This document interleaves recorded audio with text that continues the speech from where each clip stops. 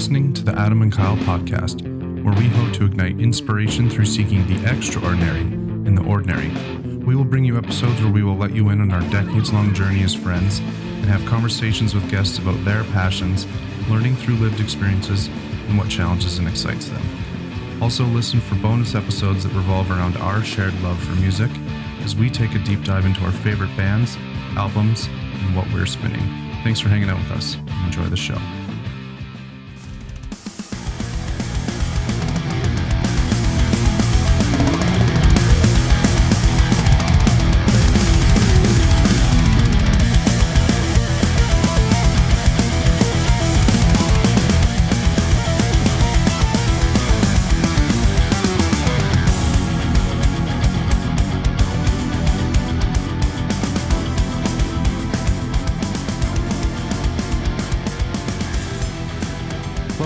Welcome to a very special edition of the Adam and Kyle podcast. We're sitting here with the unofficial third member of the podcast. You know him, you love him. Spenser Szakacs. Szakacs? Yeah. There's a lot of consonants, not a lot of vowels in that name, so. That's a consonant. Yeah. Yeah, I don't know who spells their name SZ. But I mean. So the reason why we're all sitting here is we are doing a live reaction to the brand new Dream Theater album, A View from the Top of the World. This album was released a few days ago, Friday, October 22nd, but we have all three of us have been patiently waiting to all get together as per, I guess, tradition now, because we all got together in Vancouver for the distance over time. Yeah. And to listen to all of that together. And so we're here now, only 4 days late. And we're going to do an instant analysis. We're going to do like a track by track reaction to the whole album. And it's going to be wild. And it's been the hardest 4 days of my life. The hardest 4 days. I remember the first time we did a listen together, all three of us. I think it was Dramatic Turn of Events in Kyle's basement. Oh, yeah, that's right. 10 years right, ago. With the rest of the band there. Mm-hmm. Yep. Played pool. We did on the big screen. Yep, that's right. Good stuff. Yeah, we've pretty much done a reaction together, either the three of us or just you and I, Spenser, for pretty much every Mike Mangini era Dream Theater album. Yeah. We've sat in the car for a long time. And then I sat in the car and listened to Astonishing with Kyle as well. So that's right. Geez. Yeah. So you've really taken in the Astonishing in cars. In cars. I do like the Astonishing. I know it's like hit and miss whether people like it or not, but that's not why we're here today anyways, to discuss the Astonishing, but I really like it personally. Mm-hmm. I hope the production quality in the new album is as good as Astonishing. That was one of its best traits. So, well, that leads me to asking what you guys have heard. We're going to discuss a little tidbit of any little things that we have heard, because one of the things I have heard is that the drum production especially is apparently the best it's ever sounded for Dream Theater album. Heard that as well. Like Mike Portnoy included. So that's a big claim. I'm excited if that's true. Big if true. Yeah. Mm-hmm. Yeah. I think I heard that, and then I heard it's like, I know, very polarizing opinions on the whole album. Some people are... Is that right? Yeah, like some people are saying Petrucci does too much chugging because he's got an 8-string guitar in this for the first time in a Dream Theater album. But only in one song. Only one song. There's a lot of chugging. There's a lot of like vocal melodies, a lot of melodies that people just like prefer a little bit more of the, I don't know, raw vocals. But I like the melodies of Dream Theater songs, so I think this is going to be a treat. Yeah. And that the two singles that were released, which we obviously haven't heard, but those two I heard are the weakest songs on the album. That seems to be a unanimous. Oh, interesting. Really? Yeah. So that's exciting. I've heard zero things, but I purposely put myself under a rock, so I'm going into this totally blind, except for what you guys have just told me. There you go. Yeah. No I have drama. heard other things from our friends at the Talking into Infinity Dream Theater podcast, just because they decided to inform me of their opinions, but I'll share those later. Okay. One of those guys' favorite albums is When Dream and Day Unite, right? No, Oh, to Infinity. okay, interesting. Now, And the let's see what his- other host of that show, his favorite album is Dramatic Turn of Events. just scenes from memory just gets snubbed there. Well, I was going to say that they both have really strange like favorite albums, as in like Falling into Infinity and Dramatic Turn of Events, and then I think both of their second and third favorite albums are Scenes and 6 Degrees. Fair enough. So it's like That's okay with me. Yeah. All right, boys. Volume's adjusted. Everything's good to go. Poured. Yeah, everything's ready. So yeah, do you want to take us off the top, Adam? Title track or top track, and then the length of the song too, right? Yeah. So the first track on the album that we're listening to, well, we're listening to it in order, obviously, but this one's The Alien. Is the first single released. It is 9.5 minutes long, which is kind of crazy for a first released single. And Kyle, this is a concept album as well. I don't know if anybody. Oh, I didn't know that. Yeah. That's About aliens. Okay. I don't know. So the first single that they release is already longer than any song off of Distance Over Time, by the way, which is interesting. It's a fun fact. So let's are we ready? Let's just get into it, and then so we'll listen to it, and then we'll stop the song, and we will give you our instant kind of reaction, and we'll do that for every song. So let's try to timestamp our facial cues. Going. Sure.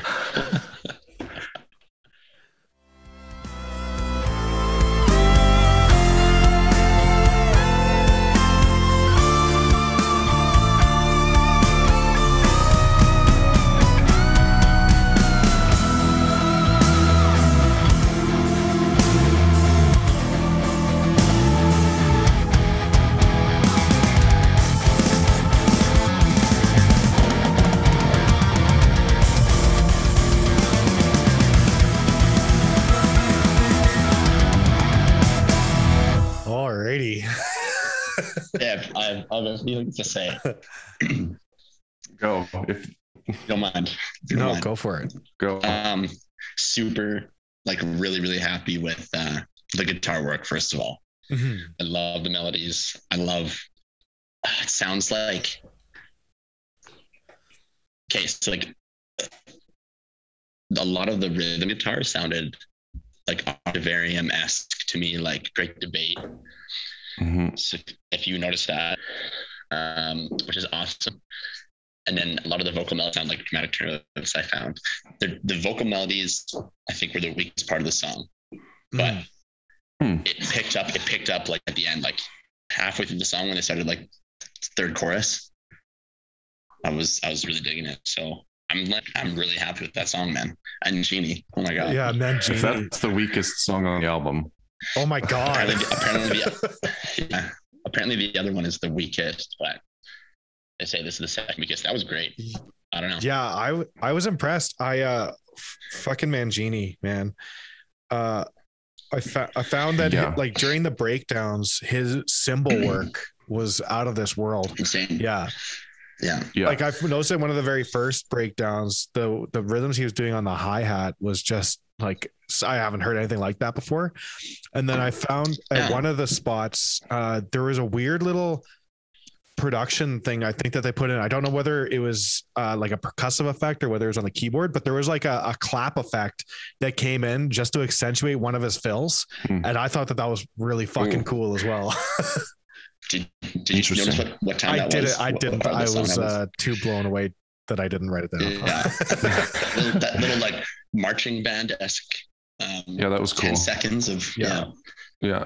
I his I didn't his hi-hat. I don't love the sound of his hi-hat. I liked the cymbal work he was doing, and I think the actual cymbals themselves were mixed in better than other albums. But his hi-hat specifically sounded very, I don't know. It sounded very weird to me. That was my only complaint, because the drums sound great, and the mixing of everything I think is better. Labree's more in the mix than Distance Over Time. Yep. So was I don't know. Maybe it'll change. Accentuated. Yeah. Which is Tell me what you guys think of the hi-hat in the next song. But I'm gonna pay attention. Yeah, I will. I'm always curious about your drum opinion, because, like you said, with LTE3, you weren't a fan, but then I saw a lot of people praising the drum production quality. So I'm trying to pinpoint the hi-hat. This sounds night and day compared to how the drums sound in Liquid Tension Experiment. The hi-hat is your only point of contention, hey? I think so, but I mean, we'll see how the rest of it goes. Just one other comment I wanted to make on this song was that I think, Spenser, there's the same chorus you're referring to, but kind of towards the end, there's the alien hook. That melody was a kind of, I think it was a new trick for Labree. There's an interesting chord voicing there that wasn't expected. Yeah. See if you can do it live. Yeah. Yeah. So I'm and I like that he didn't go too much into the top of his range. Totally. Yeah, that's always nice. Yeah. Also, we'll see it live. That's true. But that's the best Bree when he's not trying to belt freaking be an opera singer. Yeah, agreed. Well, I find that when he goes to the top of his range, he stops enunciating, and that really bothers me, because I do like to hear the words. Exactly. Words are good. As a vocalist, I would think that the words were important. Yeah.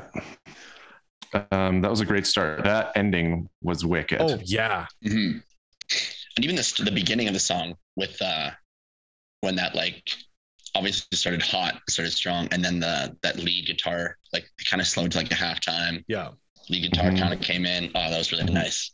Classic. The only complaint I had about the intro is I found that the transitions were abrupt. They're usually a lot better about bridging transitions. I don't know if that was intentional or not. I'll have to see with the. What's the next one? That was a good start. Okay. So that was the Alien. Song number 2 is called Answering the Call. Okay. This one runs 7 minutes and 35 seconds. Several people have said this is their. I don't want to hear it. I don't want to hear it. I don't want to hear shit like that. I don't want to go in preconceived. We talked about it beforehand. I know, but don't tell me that these are the best songs or the worst songs. People say this is the worst song. Perfect. Yeah. I really like to understand in albums how the songs bridge together. So I'm actually just going to take us 20 seconds back in the Alien and let us go into Answering the Call. Does that work for you guys? I was gonna say I would love to hear that outro again. Yep. Oh, I can go back even further then.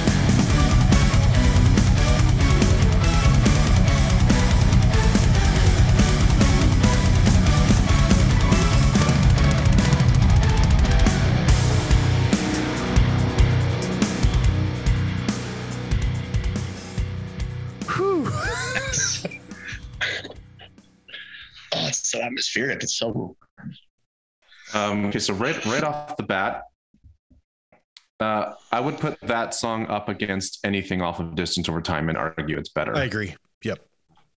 Yeah, and then that was and I'm including Barstool Warrior in that, by the way. Yeah, I'm gonna have to listen to it again a couple times to like really lock it down. But that riff is that like palm muted riff. Yeah. And that they keep going back to and like in the middle of the choruses. The way that that's one of the best. Oh fuck yeah! So not only that riff, but like the way that they put all the I've got a lot to say about this. The way they put all the instruments around it, they put so much very cool percussive sound into that riff, and it brings it so much flavor. It's the most creative Mangini I've seen ever. Yeah. Yeah.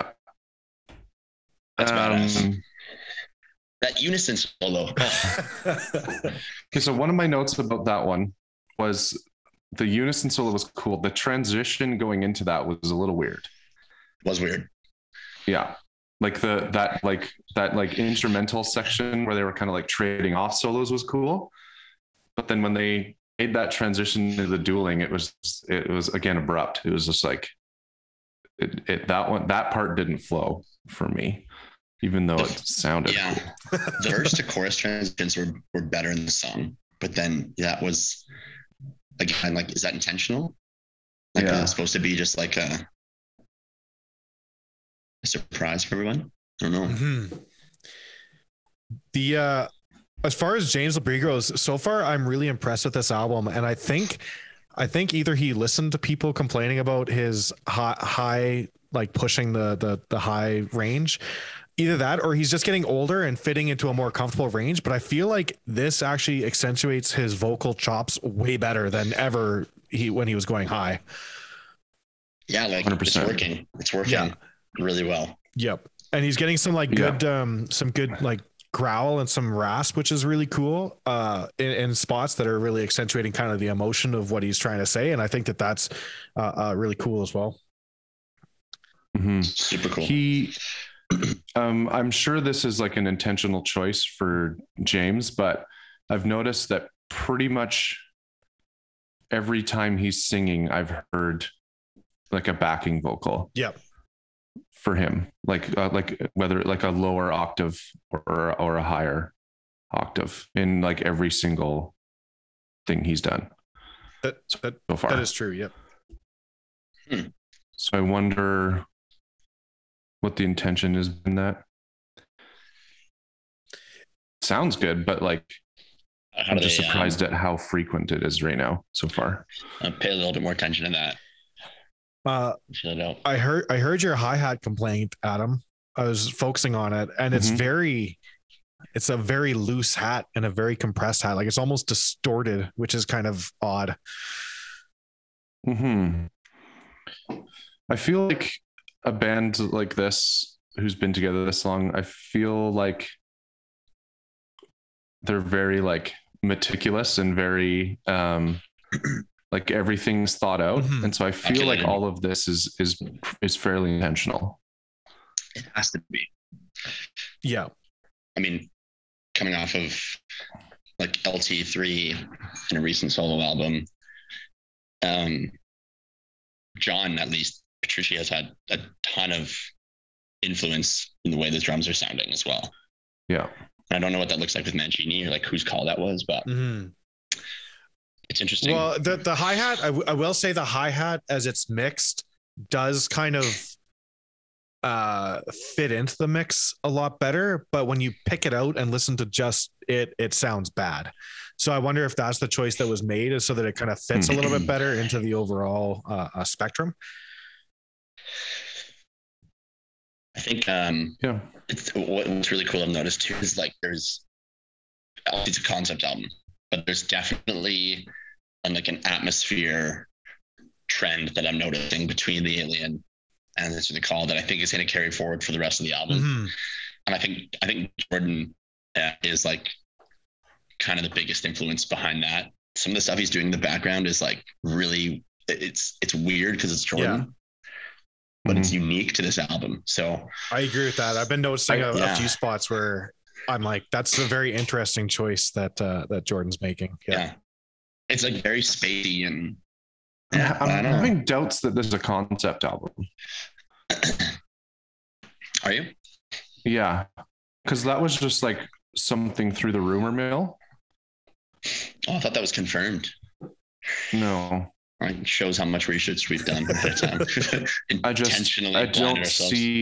don't see any like musical themes yet or lyrical themes, and I think maybe just like the View from the Top of the World is just like the big epic title track, and I feel like these are all separate entities. It'll be interesting to see how the album goes on, because the titles of the tracks could construe them into a concept. Hey, kitty. Yeah, you could. Does the cat like the Dream Theater? She loves it. She woke up just for this. I have a couple more things to say about this before we move on. One of the things I did see, going back to how Spenser was saying this is very polarizing, is that the negative Nancy's out there were saying that it sounded like Dream Theater was like recycling ideas, and like it just kind of sounded like stale. And so far, I feel like there's a lot of like new sounds and stuff that they're using, and that like a lot of like interesting textures that they haven't done before. So I'm not sure exactly I think where that's coming from. The one part of that I am kind of not agree with, but I'm kind of seeing is you can tell like with newer Dream Theater how they present like the choruses and how they sing like the verses and the lyrics. That I think is the one part that's sort of recycled over the last like 5-6 years. That's fair. Yeah. Everything else sounds fresh. But there's some themes like in this Answering the Call, towards the back third of the song, there was that kind of synthy guitar jamming bit that sounded a lot. The name of the songs escaped me, but the song that goes ba da da da dun dun dun da da da da da da. These yes, walls. thank you. These walls. Yeah. So that part of Answering the Call really reminded me of that kind of end groove of These Walls. And so I can kind of see where some of the themes might come to place. They definitely presented it differently and played it differently, but I could see the idea of that maybe being the same. I see. Because playing off of the vocal melodies, I would argue that I don't know who wrote the vocal melody for this, because I know John has a lot of influence in the melodies, but this is one of the better melodies they've done. Definitely. Yep. The pre-chorus especially was very cool. Like that song is insanely catchy. Definitely. I'm gonna have to really pay attention to, like we don't know if it's a concept album or not, but I've noticed some consistencies between the first two songs. I wonder if that'll keep up. Not lyrically necessarily, but like atmospherically, and I don't know. The only other thing I wanted to bring up about the mix that I thought was kind of cool, and I think that like most music is about 50-50 about how it's mixed, but I noticed that John chose to mix the toms from left to right, so from the drummer's perspective, high to low, which, like I say, music is kind of mixed about 50-50, whether it's from the audience perspective on toms or whether it's from the drummer's perspective, but it's definitely an intentional choice that I just wanted to point out. Interesting. Yeah. This is why we have Kyle. Only Kyle would hear things like this. The last thing I want to say for me, and if everyone else wants to finish off, you can. This gave me heavy 6 Degrees of Inner Turbulence vibes. Like Blind Faith, War Inside My Head, Test That Stumped Them All. Yeah, like that era of Dream Theater. Talking like 2002 to 2006. Maybe sounds train of thought, but like there's a lot of consistencies with the guitar, and I love it because that's one of my favorite eras. So I'm really excited. Yeah, this song could have been on the first disc of 6 Degrees of Inner Turbulence. Yep. All right. Want to introduce our Anyone next else song? have anything to say about this one? I'm done. I guess not. Yeah. So the next song was the second single they released for this album. And that is Invisible Monster. it's I guess technically second shortest track, running at 6 minutes and 30 seconds. Away we go.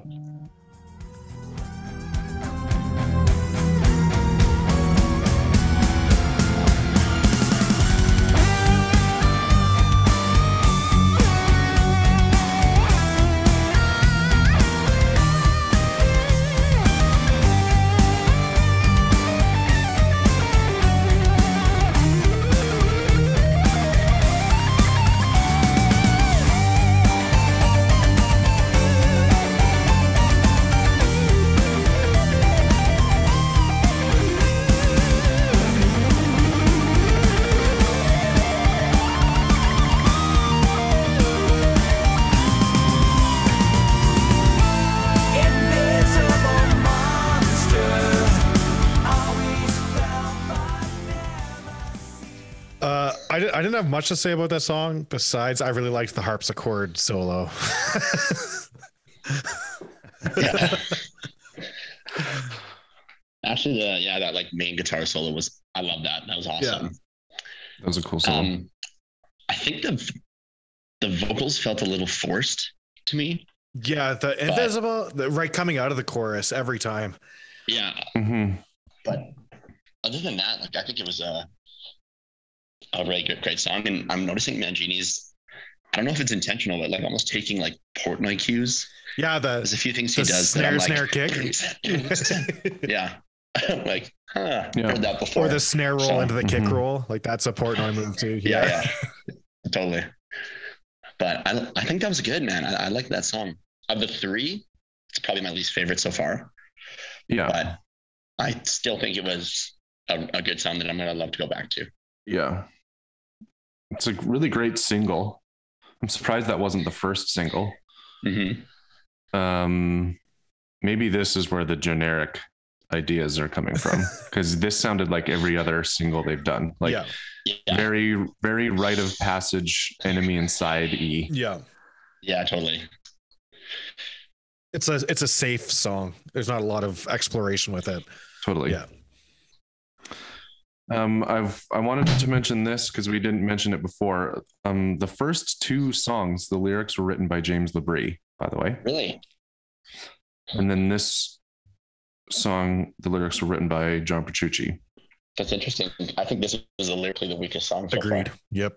Yeah, and I think it's about anxiety or something along those lines. Okay. Invisible monster, always felt but never seen. The beast inside my mind. Mm-hmm. Or it could be about a psychopath trying to murder someone. Just a random thought. Yeah. It can be about Dr. Xavier from the X-Men. That last section sounded exactly like something like In the Presence of Enemies. At the end? Yeah. Like very In the Presence of Enemies. I almost want to hear that again. Or like Count of Tuscany. Well, yeah, Kyle we'll lead it into the next one anyway, but I'm just going to turn the light on here. 1 second. Yeah, I don't know, it's just like, I think I made a pretty strong face, I think, when that outro kind of started, and I was like, this, like, it sounds almost note for note like the ending of In the Presence of Enemies part 2. Yeah. Or maybe part 1. I can't remember.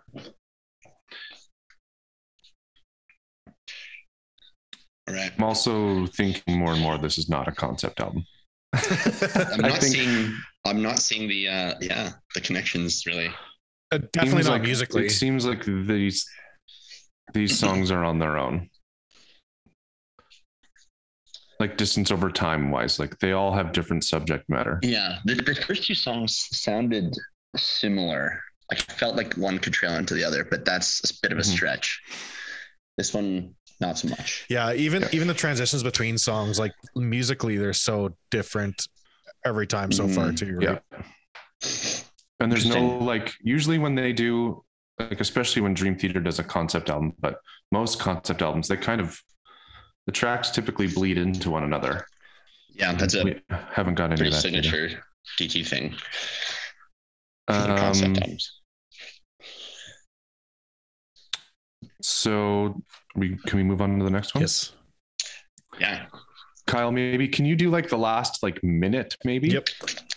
I know that seems like a long time, but Spenser, just think like the outro of like In the Presence of Enemies. I can't remember if it's like part 1 or 2, but like it almost sounded note for note to me. I was just like, this sounds exactly like this, or like the Count of Tuscany. Like it was very.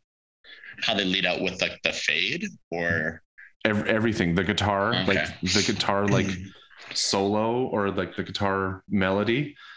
I was like, this sounds exactly like this, but we'll see. So we'll listen to the last minute of that. The next song is Sleeping Giant. Lyrics also by John Petrucci. This one runs 10 minutes and 5 seconds. Here we go. Sleepy boy.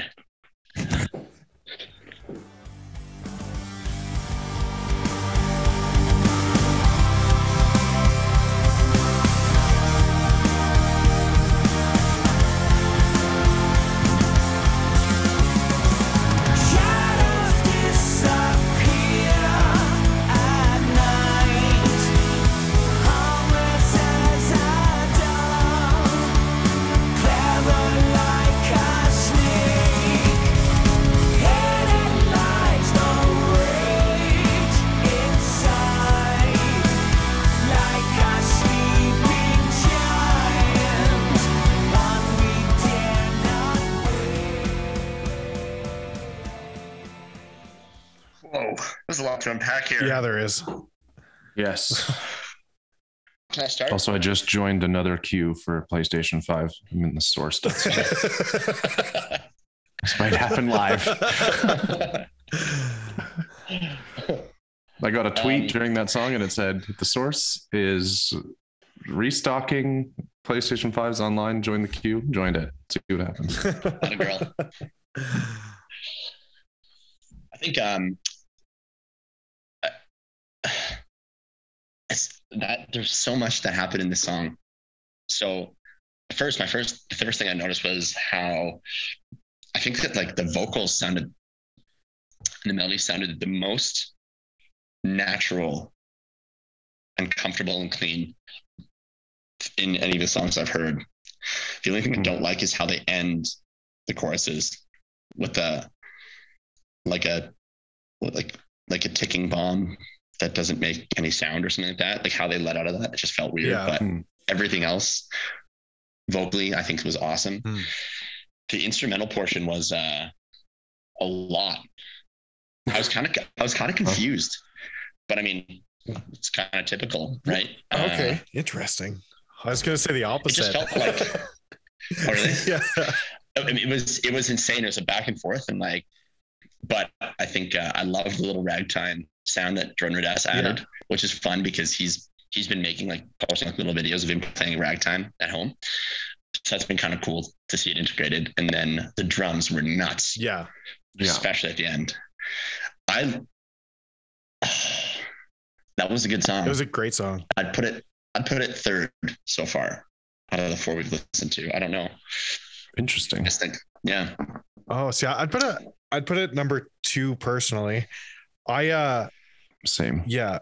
I thought that the intro and like kind of the root of the song was a pretty unique approach for Dream Theater. Like they kind of sat really close to the root of the song and they never really ventured far from it, which I thought was cool. Even during that instrumental part, there was always an instrument, at least one, doing ba da da ba da da da ba da da da da da, and that's what kind of keeps you together in that whole instrumental part. Like even during the ragtime part, that Mayang was doing that, which I thought was pretty cool. Yeah, his like walk ups were awesome. Yeah. He shined on this song. He did. I think the weakest part of the song for me was the chorus. I didn't really love the choruses. I thought the verses were great, but didn't love the choruses. That's exactly how I feel. Yeah. I did not like that chorus. No. Something felt uncomfortable about it. There was a weird awesome, and the way they led into the verses sounded great. Yeah. Verses sounded great, and then they did the one main chorus, and then after that, when I thought that they were going to go into that main chorus again, it almost sounded like a second chorus. And I liked that one significantly better. But then they brought it back to the main chorus again right after that. If it's the spot I think about. After the instrumental parts. Yeah. So that was kind of, so I liked that second chorus a lot, because I was like, oh, is this just going to be like another like part of the chorus? But then they went back to the first one again. But that intro was sick. Very cool. Yeah. Yeah. Like you say, it's very unique for Dream Theater, the way they did that. And a cool groove and very cool use of the stereo field. We all commented on that. It was spooky. Every song has had a spooky element so far. It's true. It has. It has. They did release it right before Halloween, so maybe that was their intent. Halloween, yeah, exactly. It's a Halloween album. Imagine that's the concept. The alien Halloween creatures. Yeah, alien, invisible monsters, sleeping giant. Maybe Sleeping Giant's about Jack and the Beanstalk.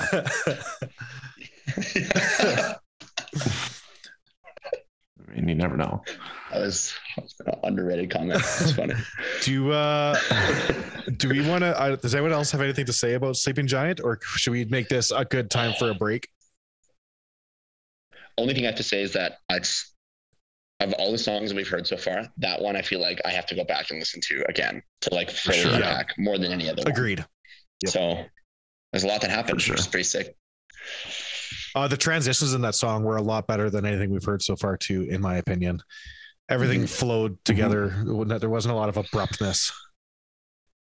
And there's also a theme for the song, which I thought was really cool, too. Like I say, that kind of da da da da da da da. Yep. Badass. Well, big gobs, huh? It's time for a break, I think. I gotta run to the little boys' room to powder my butt and get a coffee. Sounds good. I'll be sitting here in the queue. Okay. And by the time you're done powdering your butt, Adam might have a PlayStation. I'll be thinking about Wouldn't you. That be a treat? It's gonna be a great day for everyone. Okay, see you in a second. See you in a minute, boys. The Adam and Kyle podcast is sponsored by Phoenix Song Productions. Phoenix Song Productions is an AV system provider and integrator specializing in live sound production and recording. Phoenix Song Productions also offers technical consultations, permanent installations, and rentals. Phoenix Song's newest offerings include live streaming consultations, on-site audio and video recording, as well as technical and creative education. Check our website at www.phoenixsongproductions.com for the next education or entertainment event. Follow us on social media. Check the show notes below for links to our website and all of our social pages. All right, welcome back to the Adam and Kyle podcast. We're sitting here with Spencer and with Kyle, of course. Hello. And Adam. Hello. Hi. Quick update. I did not get a PlayStation 5. They were sold out. So that's that. An update for me. I couldn't find the powder. Couldn't find that powder. We're not set up for success here, boys. No. We have 3 songs left. One of which is the big epic, but initial thoughts. We've listened to The Alien, Answering the Call, Invisible Monster, Sleeping Giant. Putting you on the spot, favorite track so far? It's between Answering the Call and Sleeping Giant for me, and for different reasons. Yeah, that's my one too, for sure. But I really liked The Alien. I thought that was a really cool song. Definitely. Yeah, like Alien might be number 2 for me right now. I don't know. Sleeping Giant, close tie, but an Invisible Monster, like, still a great song, actually. So I'm like very pleasantly surprised so far. Like a great single. Like they'll definitely play that song live every night, kind of thing. Not for us though, because fuck. Yep. Yeah. Yeah. Postponed. So see you never, I guess. So this next track is called Transcending Time. And this is the shortest song on the album by 6 seconds. It is 6 seconds shorter than Invisible Monster. 6 minutes, 25 seconds. Lyrics also by John Petrucci. Also has the least amount of streams on Spotify. So I'm interested to see what we're getting into. Interesting. Oh. Let's transcend, boys.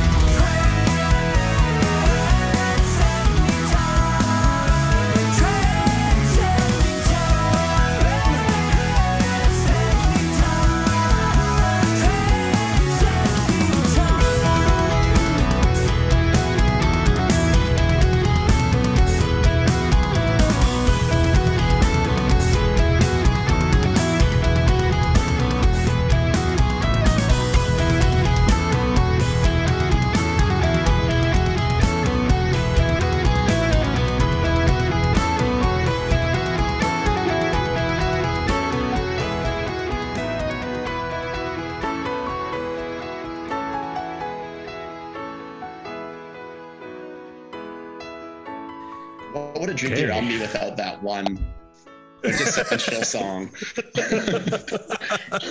Yeah. You know, I was really digging the song up until like right after that part where that kind of piano came in. I was really digging it.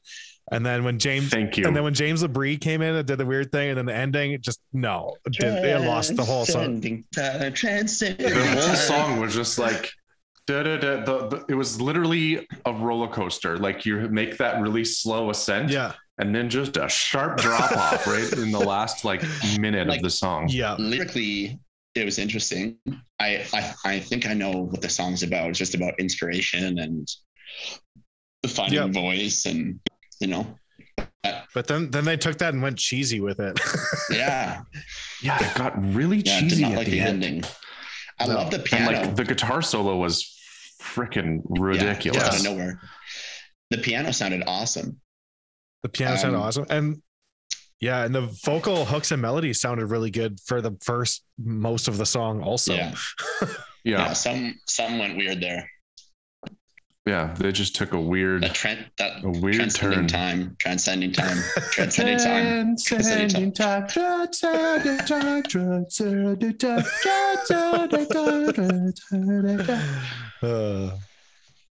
It's also I said to you right at the beginning, like very Looking Glass, Bigger Picture-esque, and also just very, very Rush. Totally. Yeah, like a direct influence. You can tell. This intro sounded like Bigger Picture to me, and then the guitar came in a little bit more, and I was like, "That's Looking Glass." It's very, very Rush. Yeah, you know, through and through. I did like the wood block. Yeah, is that like what that was? Metronome sound of like. I wasn't sure if it was just doing like the little like stick, like the rim shots on the snare, but it just sounded weird. But I think it was it did sound wooden blocky. I think it was a wooden block, and the reason for it is because like the cymbal work that he was doing, I don't think you could do a snare shot, rim shot while he was doing that cymbal work. Well, I mean, it is Mike Mangini. I know, so that's why I say I don't think. I don't know, but I he's an alien. He's an alien. He's got 3 arms, so he's the alien. He's the one. Yeah, that was a ride. Yeah. That was a very interesting song. Yeah. I literally burst out laughing in the Transcending Time part. I just thought it was really bad. Our faces were like, yeah. What? I almost where did this go? Transcended. And then as much as like Jordan's piano sound was great, I didn't like that little piano outro diddly. I didn't mind the outro. It just kind of seemed like, I don't know, like forced. Yeah. I'm like you, Adam. I liked his sound in the breakdown. I really liked the progression in the breakdown, but hated the outro. Just hated it. with all that being said, I want you to try and find the outro starting at that weird transcending time thing, just so we can hear it again. Okay. And going into the next song. These last two songs are the two songs I was looking forward to the most. Mm-hmm. Yeah, me too. For this album. So Awaken the Master is now officially the third single from this album. And this is the long-awaited 8-string song. Here we go. And what's interesting is like I'm assuming just because of the 8-string, this is probably the heaviest song on the album. And these were John Myung lyrics. John Myung lyrics are good, man. I love his lyrics, and I also seem to just like the songs that he writes. Like they're like S2N was great. Illusions. Surrender to Reason was great. Breaking All Illusions was great. Like Fatal Tragedy was great. And it's just like, it seems that for some reason, anytime he writes lyrics to a song, the song is great. But this one, I'm obviously very, very curious because like the hype behind the 8-string has been real. So let's transcend time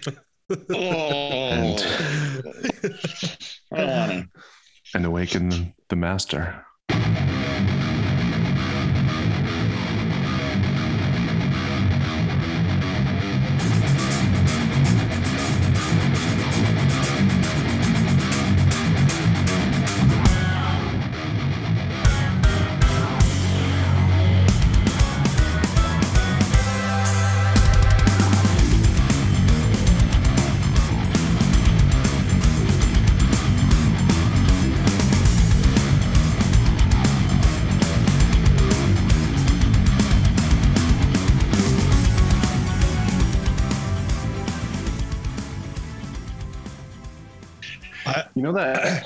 You know that feeling you get like when you eat a lot of candy or a lot of sugar and your teeth kind of gritty? Yeah.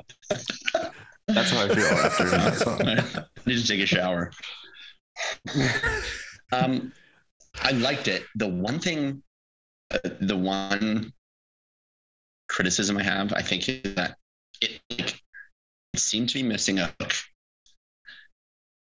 Missing a what? Like a hook. Like to me, there was never like something that I yearned to go back to in the song. It just seemed kind of. And the intro was a little long, which is weird for a Dream Theater fan to say that. But I don't know how it felt like it crawled a little long. I don't know how to explain it. Well, I actually, my complaint is about the intro as well. I found that the 8-string guitar, it started off really cool, but then they took that riff and just sat on it way too long, and it got mushy and a little much, and they just started adding, and it just turned into a bunch of noise. Yeah, until they came out of that. Yeah, it's more like I have this guitar.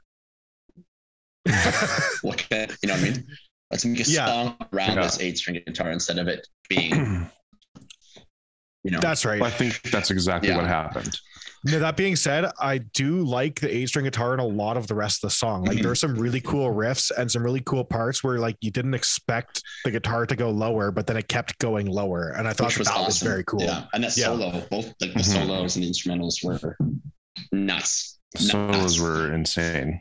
Yeah. But I can't really I can't think of the chorus even now after just hearing it. Like there was 2 choruses. I was gonna say I really liked the verse and then the cool spooky groove, and then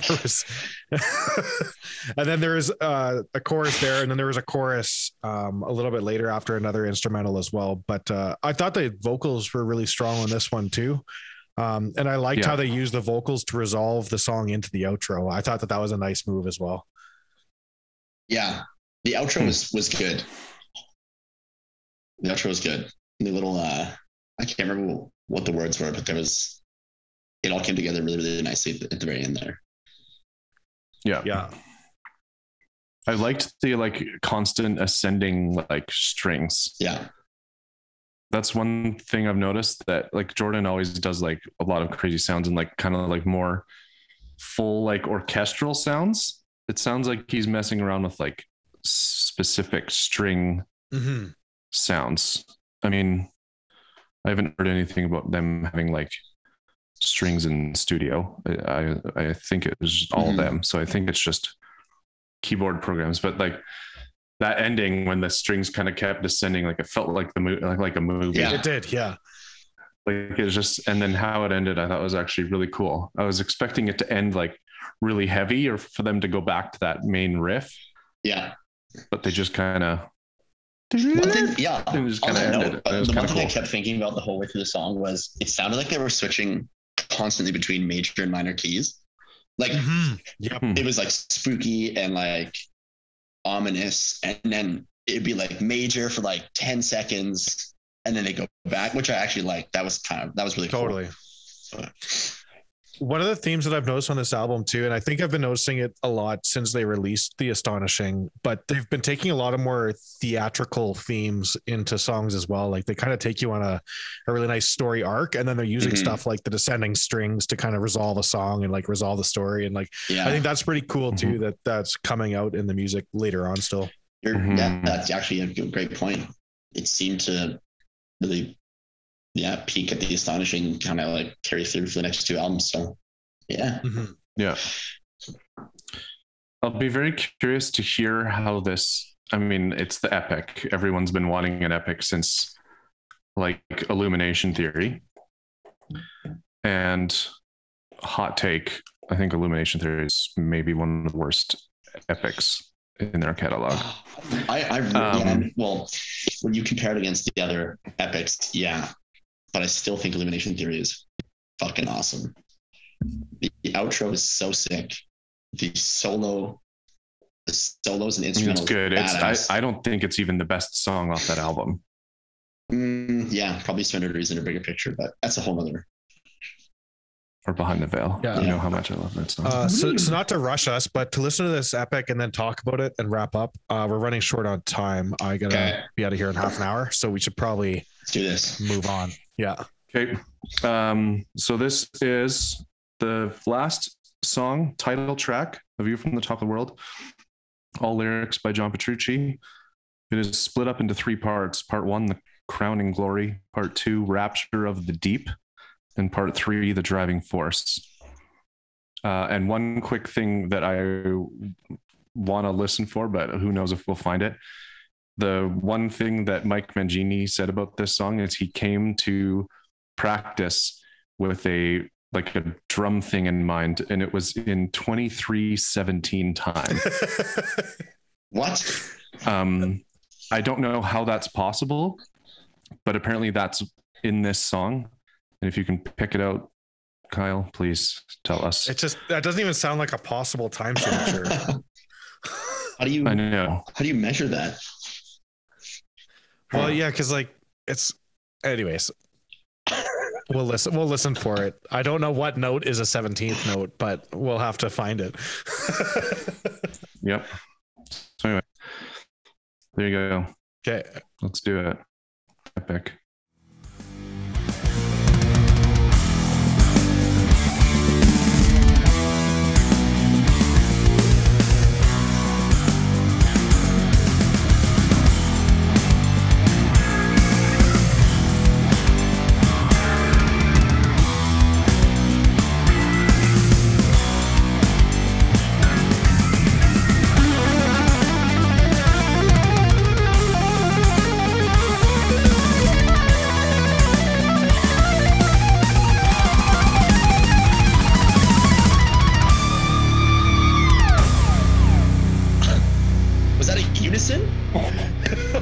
Oh my God. Fuck.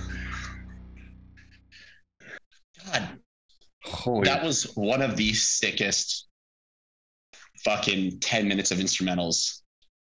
Totally. Like, John Petrucci had like 4 solos that were so sick. And oh my God. The outro was not what I expected.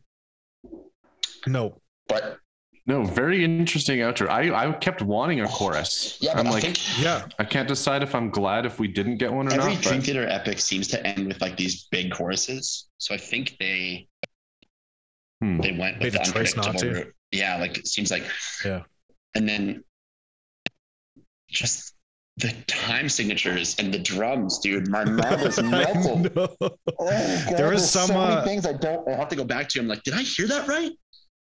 There was some kick drum trills, I'll call them, that I kind of just caught in passing, and I want to go back and listen to. But like going double kick as fast as you can think of, and then he does a quick.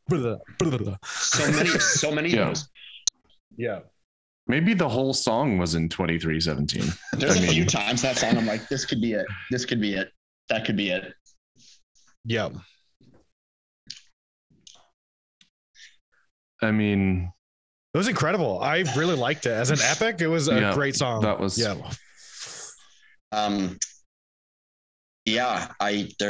to go.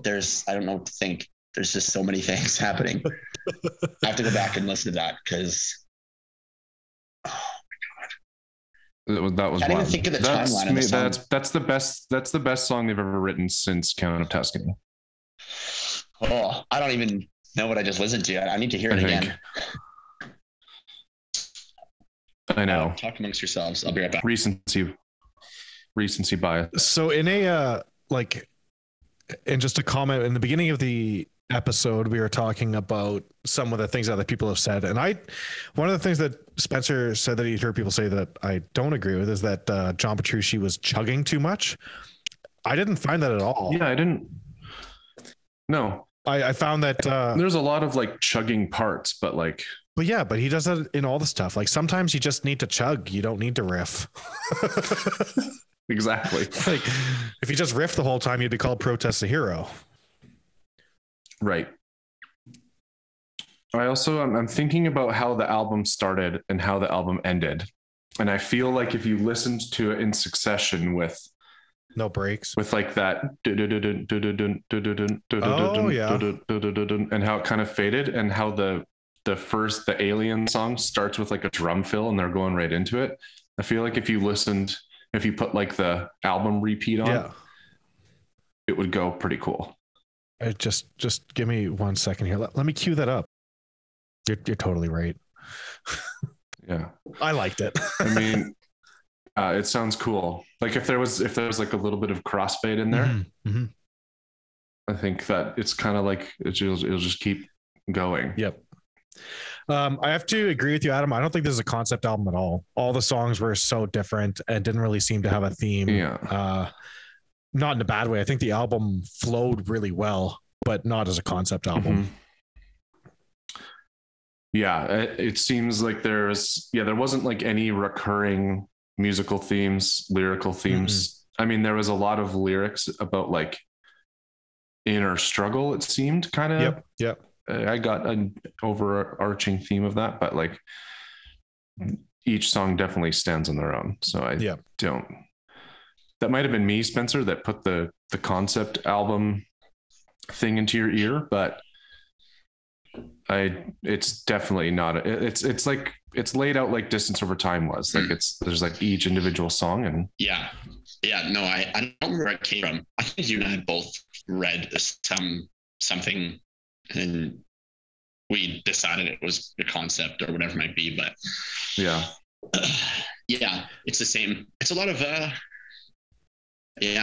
Do you have any final comments on the album as a whole, Spenser? I think I'm pleasantly surprised. Overall, I think this is a better album than Distance Over Time. And might be, I don't know yet. I need to compare it to like Dramatic Turn of Events, but this might be my favorite Mangini album. In terms of Mangini's performance and creativity, this is for sure his best album with Dream Theater. It's not even close. Yeah, it's absurd.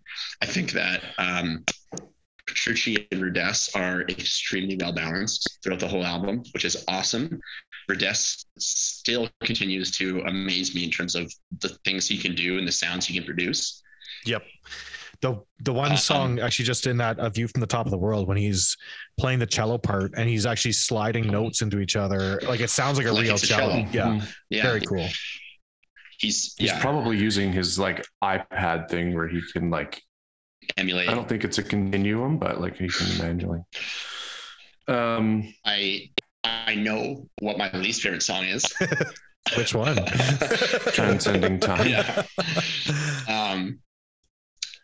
But that was a journey, man. That was a lot of fun. The rhythm guitar was interesting. It was like really astounding in some parts and lackluster in others. Lead guitar was what I expected, and then I was very, very, very happy and surprised with how he ended. The She Whipped Out interview from Top of the World was fucking awesome. The solo was so pentatonic. We have to wrap up because Kyle has to get going. But Kyle, give your final thought, and then I'm going to give my thought and what the boys from Talking Into Infinity said, and I'll tell you how I agree and disagree with them at the same time. Okay, that sounds good. I thought that overall this album reminded me a lot more of earlier Dream Theater, whereas, you know, Distance Over Time was a little bit more accessible, a more publicly accessible, universal. But I really enjoyed the album from top to bottom, except for about a minute in the middle.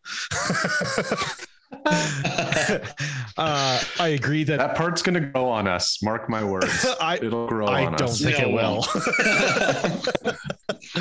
I agree with Spenser. This is probably Mangini's best work that I've heard yet. And there's so much here to go back and digest that it's going to take a few listens, many listens, many hours. But this is definitely really fun to do. I'm curious to hear what the guys from Talking to Infinity have to say, as well as you, Adam. Some of the proggiest shit I've heard out of them in a while, actually. Totally. Yeah. So many. Oh my God. So here's what they said and why I agree and disagree. So I told you at the beginning, each of them, one of their favorite albums of all time is Falling Into Infinity. The other one is A Dramatic Turn of Events. And then for both of them, it goes like Scenes number 2, 6 Degrees number 3. Both of them said that this is a top 3 Dream Theater album for them. What? In basically saying that like they think it's a step above 6 Degrees of Inner Turbulence. I agree with them. It's a top 3, but it's not better than 6 Degrees. So my, like, right off the bat, I mean, we need more time, and you know me with recency bias, but like Scenes, 6 Degrees, and maybe this one. Totally. I think it's that good. It's to me, it's far and away the best Mangini era album. Even over Dramatic Turn. And it's not even a competition to me. I want to say yes. I just don't. I have to listen to it again. I don't know how it stands up to like Images and Words yet. That's going to be a hard one for me, but it could very well be. I would say so far definitely top 5, but I don't know yet. It could change. It's the best work they've done in many years. 10 years. Yeah. Kyle, well, agree. We all know the best album is When Dream and Day Unite. So. Okay, so I think we'll wrap it up there. We have places to go, things to do. People to do, things to see. Yeah. This was our live reaction to A View from the Top of the World by Dream Theater. Go out, buy the album, stream it a bunch, support the band. Go see them live if they ever come near you. I can't wait for my vinyl to come in the mail. It's shipping as we speak. Can't wait to see it. This has been a very special edition of the Adam and Kyle podcast.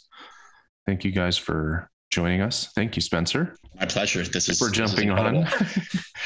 I'm sure there will be probably another podcast down the road once we have some time with this album to digest it and maybe dive deeper into some of that stuff. Yep. And as for us, you can find us on Instagram, Facebook, Adam Kyle Podcast. Email us, adamkylepodcast@gmail.com. Send us some jokes, funny things, some questions, and look for more episodes coming out your way very soon. Thank you for hanging out with us. Bye, everyone. Bye now.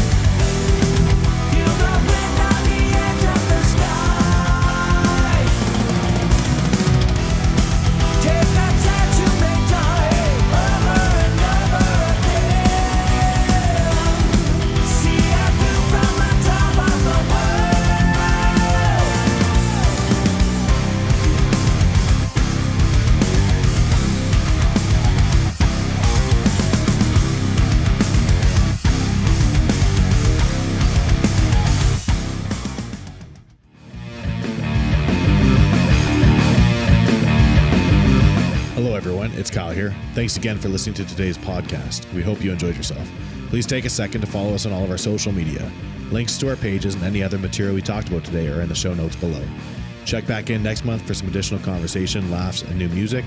And we wanted to give a big thank you to Adam's sister, Amanda Rishog, for designing our podcast cover image. She's a beautifully talented artist that has a tattoo shop here in Calgary called Living Prayer Tattoo. She specializes in fine line work, sacred geometry, and botanicals. Follow her online handle at Living Prayer Tattoo on Facebook and on Instagram, where you can find all of her work and booking information. And lastly, thanks again to Phoenix Song Productions for the continued technical and financial support which helped make this podcast possible. We'll see you next time.